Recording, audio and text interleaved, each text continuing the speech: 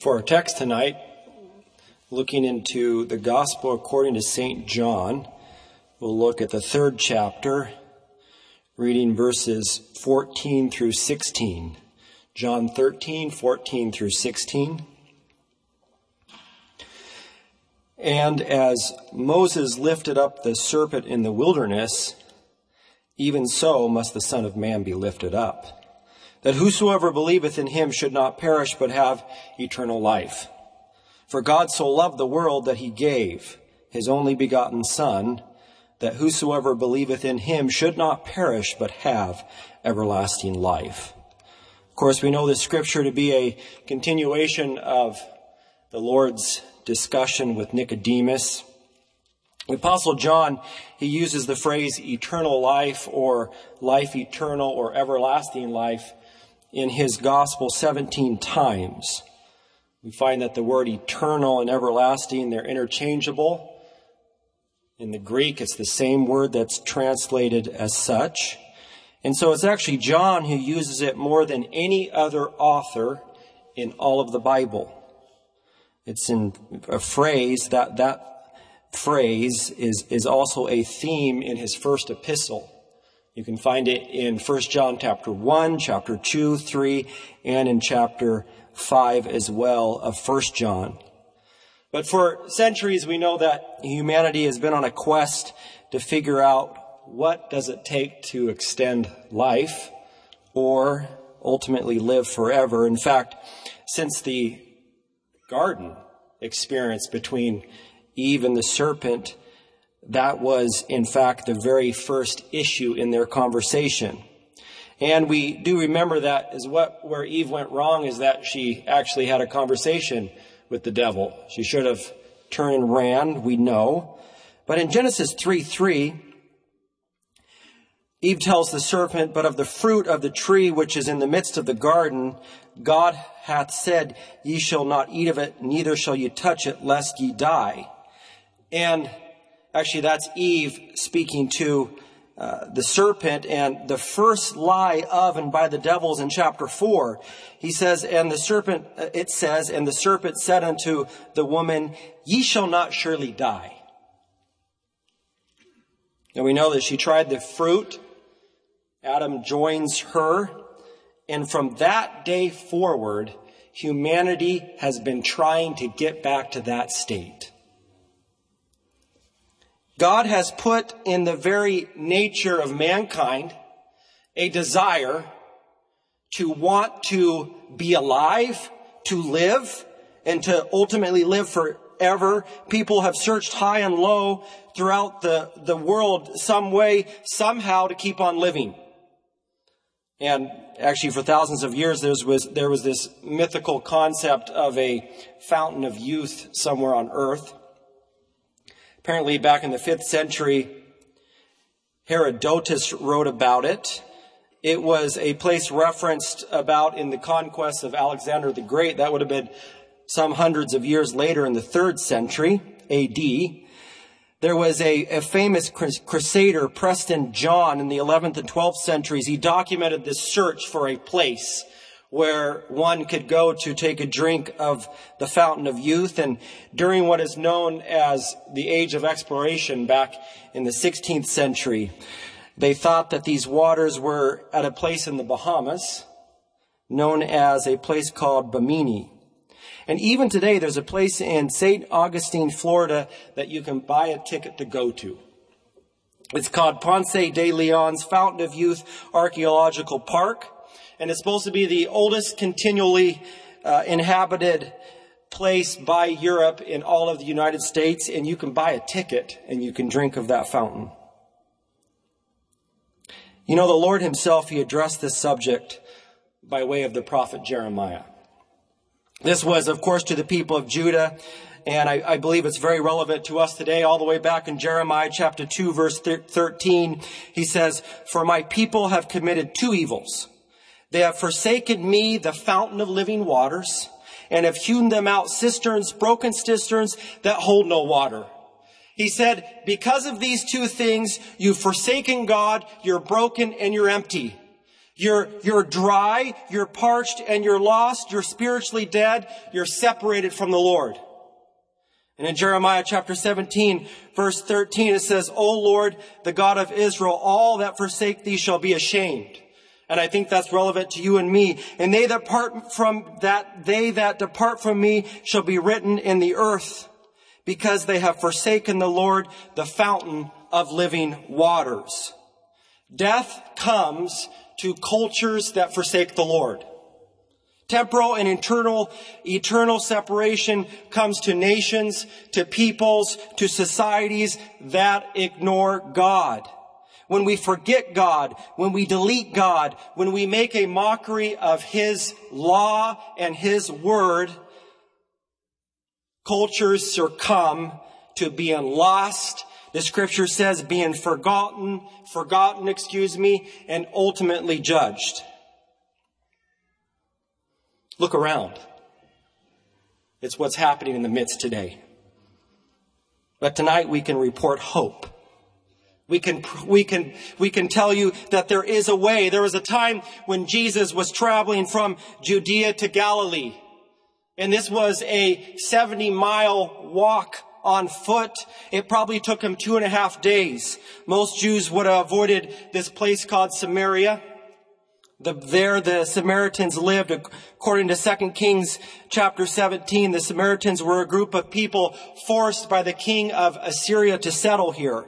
They combined the Jewish method of worship along with idolatry. They had this strange mix we learn from the scripture. They constructed their own temple in a place called Mount Gerizim. Today that would be on a map in the West Bank. There's a small group, I understand, of Samaritans. Even today, they celebrate Passover at this particular mountain.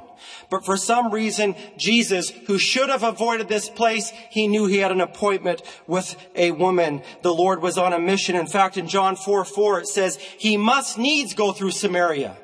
It wasn't an accident. The Lord had a conversation in mind. In John 4:7, it says, there cometh a woman of Samaria to draw water. Jesus saith unto her, give me to drink. The lady is surprised and really she's confused. We shouldn't be having this conversation. Why are you here? And it can continue and it says, how is it that thou, being a Jew, asketh drink of me, which am a woman of Samaria? For the Jews have no dealings with the Samaritans. Jesus answered and said unto her, if thou knewest the gift of God, and who it is which saith to thee, give me to drink, thou wouldest have asked of him, and he would have given thee living water. He's talking about a supernatural fountain that's available for you and me today. But whosoever drinketh of the water that I shall give him shall never thirst, but the water that I will give him shall be in him a well of water springing up into everlasting life. This well is not a myth. It's not some far-fetched thing that we want to try and attain and can't receive from the Lord. The fountain that fulfills humanity's God-given quest is available for you and me tonight. Everlasting life begins in us now as Christians. We experience and taste of this water at salvation. That's why it's real. That's why we knew something happened in our hearts, because this supernatural well, we tasted of it. We understand in Scripture, by way of God's word, there to be 3 types of death. There's physical death. As Christians, the Bible refers that to a sort of sleep. In fact, an example is in 1 Thessalonians 5, 9, and 10. For God hath not appointed us to wrath, but to obtain salvation by our Lord Jesus Christ, who died for us, that whether we wake or sleep, we should live together with him. And that's a hope that the church does not go through the tribulation period, but that whether we wake or sleep, we will be snatched away and receive salvation. The second type is spiritual death. This was who or what we were prior to salvation. Ephesians 2:1, it says, and you hath he quickened who were dead in trespasses and sins. To be living in sin is to be spiritually dead. Have you ever heard of the walking dead? That's what it is to not be saved and to be physically alive. To be separated from the Lord, to be dead in sin. To not have a relationship with Christ is to be spiritually dead. But we can be made alive in Christ. We can be made alive in Jesus. And number 3, eternal death, which is the final state to be separated from God forever. John the Revelator said in chapter 21, verse 8, "But the fearful and unbelieving and the abominable and murderers and whoremongers," he says, "and sorcerers and idolaters and all liars shall have their part in the lake which burneth with fire and brimstone, which is the second death." We might call this the ultimate death. But thanks be to God who offers us the ultimate of life. To live with Christ in our hearts is to live life to the fullest. Eternal life, eternal hope. We have as Christians an eternal destiny tonight. It's not a fairy tale, it's the truth. We've experienced it. We think about and benefit from medical advancements over the last couple hundred years. I read that in 1776, the average lifespan in America was 37. By 1900, it was 46 to 48. By 1950, 65 to 71. And today, it's about 77 in the U.S. And I think about from 1950 to today, think about all of the medical advancements. And we've added maybe 6 years. Billions upon billions of dollars, no doubt trillions, are spent on medications, potions, lotions, injections. People even take blood transfusions today from younger people to try and extend their life. People want to put digital implants in their brains to extend life. Science is trying to figure out a way to freeze people and bring them back one day. This is where we're at. And I believe it's scattered throughout Scripture that that's where we would be at today at the time of when Christ would return. But Jesus had the answer in our text. He says, "And as Moses lifted up the serpent in the wilderness, even so must the Son of Man be lifted up." And that is used as a signet in the medical world today. But if we could just look to Jesus, if we could look to the author and finisher of our faith, if we could look to the one that brings and provides the living waters. The prophet Zechariah spoke about living waters at the time of the millennial reign on earth. And we find in Revelation where the living waters that flows from the throne of God. He goes on to say in verse 15 that whosoever believeth in him should not perish, but have eternal life. We have the answer. We have the formula. We know the truth. We have experienced the truth. Jesus made a way 2,000 years ago, and some believe it will be exactly 2,000 years in the year 2033. John 3:16, it says, "For God so loved the world, that he gave his only begotten Son, that whosoever believeth in him should not perish, but have everlasting life." Many have elaborated on this verse. Many commentators have written about it. I've heard some, listened to some. There was one that stood out to me, which goes something like this: "For God, there's no greater being in all of the universe than God. So loved, there is no greater affection than true love. The world, there's no greater group of people than the world. That he gave, there's no greater act of love than to give. His only begotten Son, there was no greater or better gift than that which he could give than his Son. That whosoever believeth in him, there's no larger group of people than the whosoever will, should not perish, but have everlasting life." There is no greater gift possible than to give humanity everlasting life.